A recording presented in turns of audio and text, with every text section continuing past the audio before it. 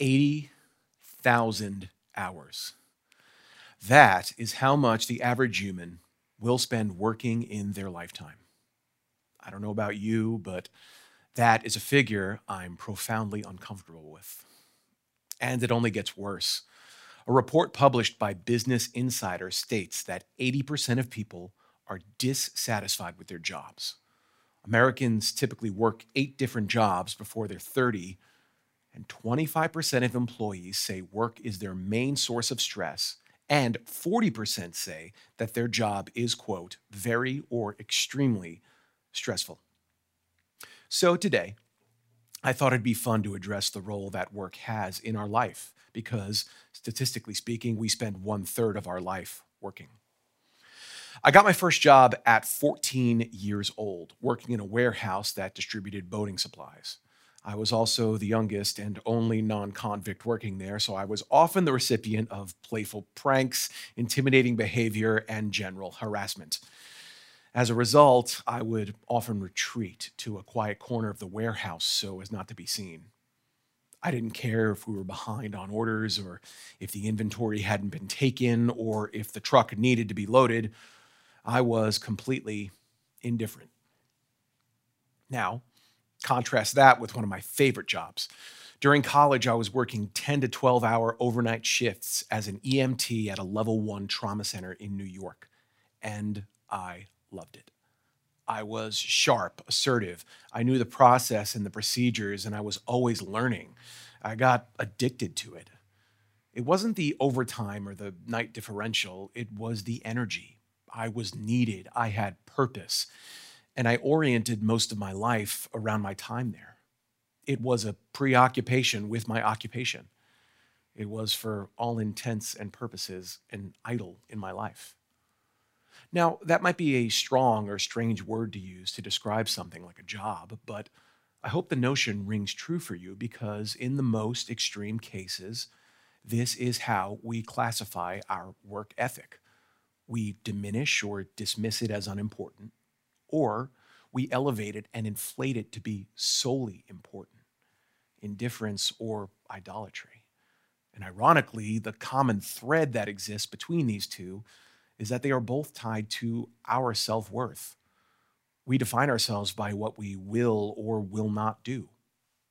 So, I'd like to explore this problem together, particularly through the lenses of Scripture, because Scripture has plenty to say about it, beginning in, well, in the beginning. Let's take a moment to clarify the importance of goodness in our work and why we need wisdom in it.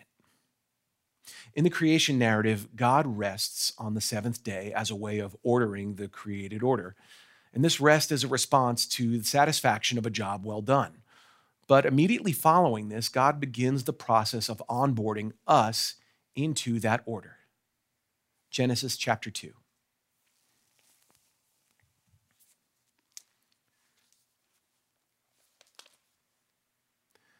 Now no shrub had yet appeared on the earth, and no plant had yet sprung up.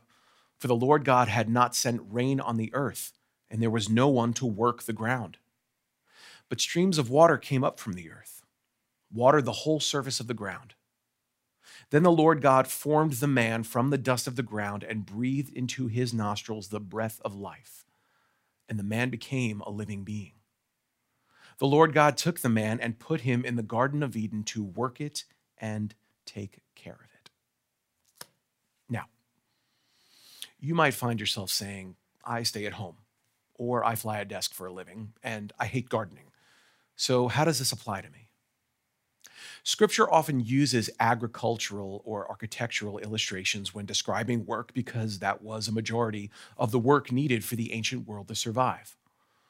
Although the physical demand might be different, hand plowing a field or laying mud bricks can be just as exhausting as raising children, your shift, waiting tables, or a boardroom presentation. People are still people, no matter the era. So, in our modern context, it's important to import the meaning of the message. We, you and I, have purpose inside and outside of our profession. Yes, we are called to work, but that work isn't what we do, but rather how we do it. Fulfilling our work by being faithful in the big and the small. Work is blessed, for it brings us closer to our Creator. God designed and destined work for us. Since the very beginning, humans have had a co-labor relationship with the divine. God partners with humanity to accomplish good works. This is evident throughout the whole of Scripture and the Great Commission. And when we understand this, we stop just managing tasks and we begin to recognize the transcendent. But it's our own nature that corrupts our calling, and left to ourselves, we define our worth by our work. In the creation narrative, it was man who made the decision to overrule the guidance of God. And as a result, we made work our purpose instead of finding purpose in our work. This is precisely why we need wisdom in our work. But what does that look like? Those who work wisely develop characteristics. Here are just a few examples. First, the wise are ready. The wise are ready. Proverbs chapter 22, verse 29. Do you see a man skillful in his work? He will stand before kings. To be ready in work means a preparedness. We know the task at hand, or we're learning to get better at it. We're attentive. We keep our skills up. We handle changes and transitions as adeptly as we can, and we plan for various scenarios. By doing so, we work honorably. We also do the simple things like going to bed on time, because whether you're operating heavy machinery or creating floral arrangements, you work best when you're rested. Now, being ready isn't exclusively a biblical concept, but it is a wise one, and that's what we're called to. Second, the wise are resourceful. The wise are resourceful. We live in a resource-dependent society, and because of that, it's wise to steward those resources well, from the money we earn to the time we take off. Proverbs chapter 28, verse 19. Those who work their land will have abundant food, but those who chase fantasies will have their fill of poverty. Now, I think it's worth acknowledging that in ancient culture, provision was divinely gifted and poverty was divine punishment. And regrettably, the book of Proverbs is not exempt from that worldview by not factoring in mismanagement, systematic issues, discrimination, or hazards. But even if you find yourself in an unfavorable circumstance, the premise remains: resourcefulness is a wise practice. So personally, earn, live, and give, and professionally, respect the role you have by making good decisions. Bring a savviness to your position. When we understand our divine value, we respect the resources we have. Third, the wise are reputable. The wise are reputable. Proverbs chapter 22. A good name is more desirable than great riches. To be esteemed is better than silver or gold. There are things that I like to tinker with: cars, housing repairs, and on occasion, pest control. If I think I can do it on my own, I'll attempt it. If I'm stuck, I'll consult YouTube. But if I'm in a jam, I know I'll need a professional. And I don't know about you, but there have been times when I have noticed inconsistencies in some of those fields. Now, let me be clear. I'm not condemning those professions. I'm simply saying that the quality and value can vary greatly depending on ethics. However, if I trust you and I'm confident in your skills and reputation, I'm interested and even willing to pay a premium if needed. When it comes to your work, are you viewed the same way? How are you perceived? Do people want to work with you? Can you be trusted? I'm not suggesting perfection, but rather principle. We do not work to become reputable, but we become reputable by our work. And in doing so, we serve as an example towards betterment. This is why those who work wisely are reputable. And lastly, the wise are risky. The wise are risky. Proverbs chapter 31, verse 16. She considers a field and buys it. Out of her earnings, she plants a vineyard. She sets about her work vigorously. Her arms are strong for her tasks. She sees that her trading is profitable and her lamp does not go out at night. Being risky often has negative connotations. So let's clarify by stating that this risk isn't something illegal or immoral. This is a risk for good, one that leverages opportunity over inactivity. This is often misunderstood as a biblical principle, but perhaps the greatest example of this comes from Jesus himself in the telling of the parable of the talents. A master puts his servants in charge of his goods while he is away. The 3 servants are given a talent or a unit of currency. 2 of them put their talents to work and double the investment, but the third buries it in the ground so as not to risk it. And when the master returns, he is pleased with the 2 servants, but angry with the third for his inaction. One scholar postulates that the labor involved for the servant to dig a hole and bury the talent actually took more effort than if he had gone to the bankers. And the meaning of this parable? We are all given something, a talent, if you will. Risking that talent means bringing our mission to the marketplace. Idleness or inactivity are not rewarded. Instead, we live in such a way that honors what we've been given so that our giver says, well done. Working wisely means we take risks for good. So, ready, resourceful, reputable, and risky. These are the qualities of those who work wisely. But what about those who do not? Does wisdom literature have anything to say on that? There is a character, or rather a caricature, referenced over 10 times throughout the book of Proverbs. You know him as the sluggard. Now, I'd like to make something clear. I don't want to equate the sluggard with an actual slug because I actually think that slugs work really hard. If you've ever seen one trying to cross your patio in the middle of the night, you know that he's using every single ounce of energy to get across that thing as fast as possible. The sluggard is a different creature, and I must confess that I've had seasons of sluggardry in my life. Perhaps we all have. Here are a few highlights. A sluggard's appetite is never filled, which is also what I tell my doctor at my annual checkup. A sluggard buries his hand in the dish. He will not even bring it back to his mouth. Sluggards do not plow in season. The cravings of a sluggard will be the death of him because his hands refuse to work. The sluggard is the very opposite of the wise worker, and as a result is unprepared, unresourceful, disreputable, and risk-averse. Sluggards do not care to do their job well. They do not respect or resource their role. They are unaware of their reputation, and they will never take a risk that imperils themselves. And perhaps the saddest part is this. All of these choices are made for the comfort and convenience of the sluggard, yet they are still dissatisfied. Their unfulfillment drives their unwise decisions. The biggest problem with the sluggard is that he thinks himself wise, and as a result, he refuses to be motivated. He no longer sees the value of work.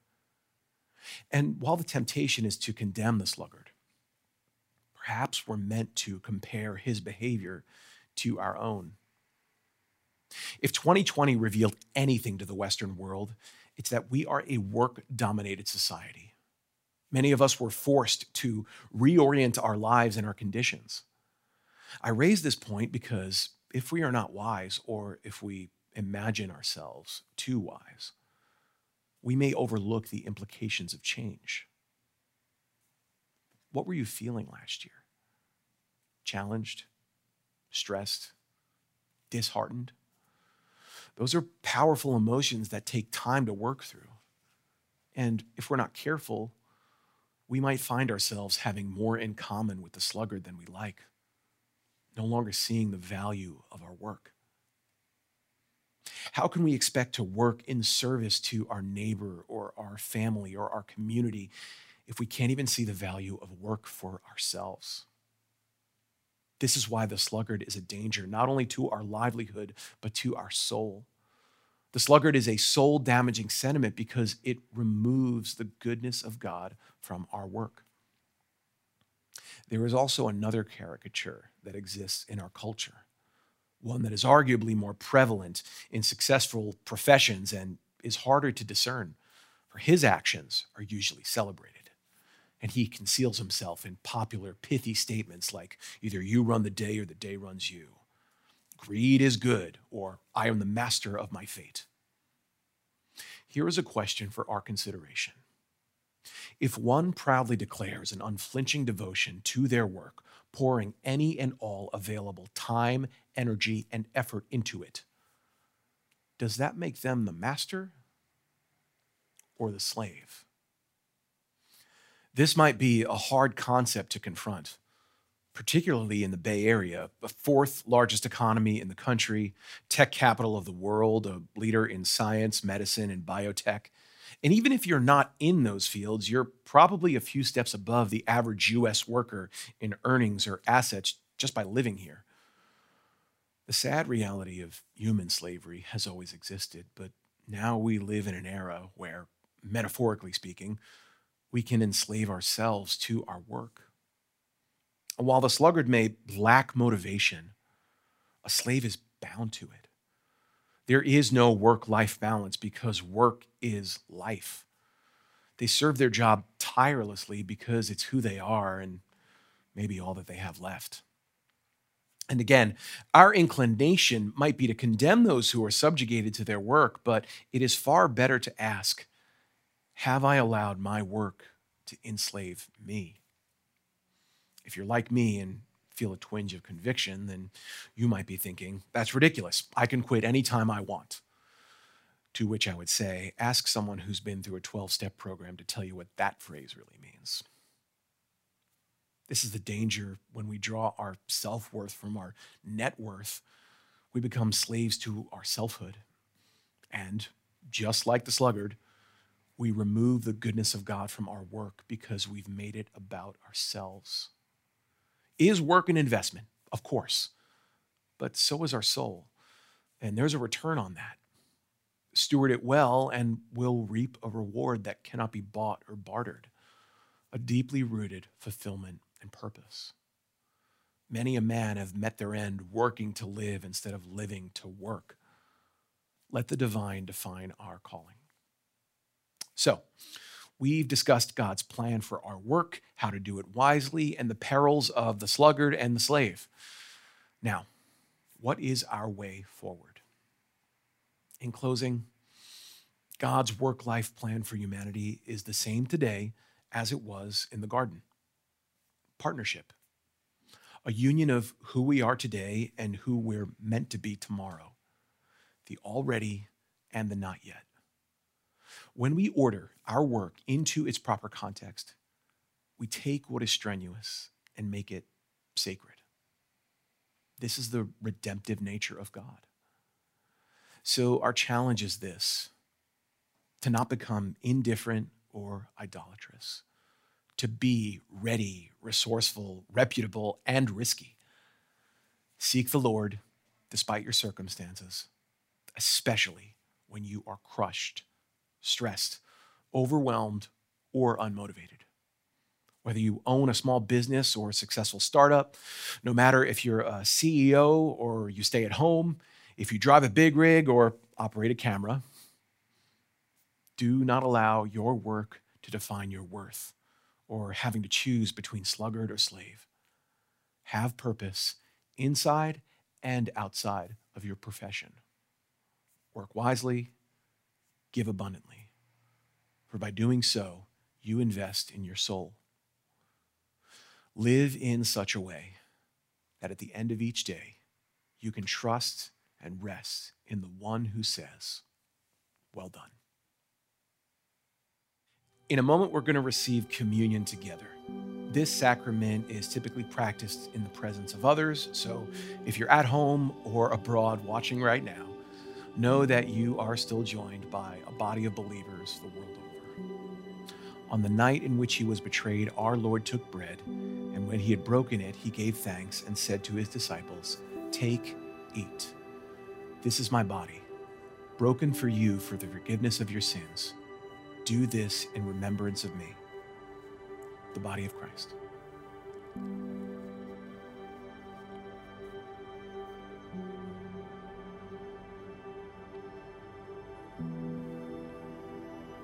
After they had eaten, in the same manner, he took the cup.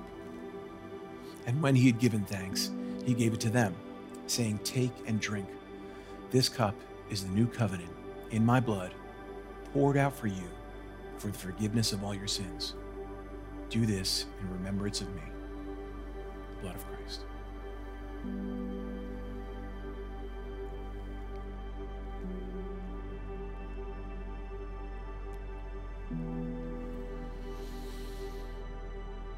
Gracious God, we thank you for your infinite wisdom and one that is bestowed on us.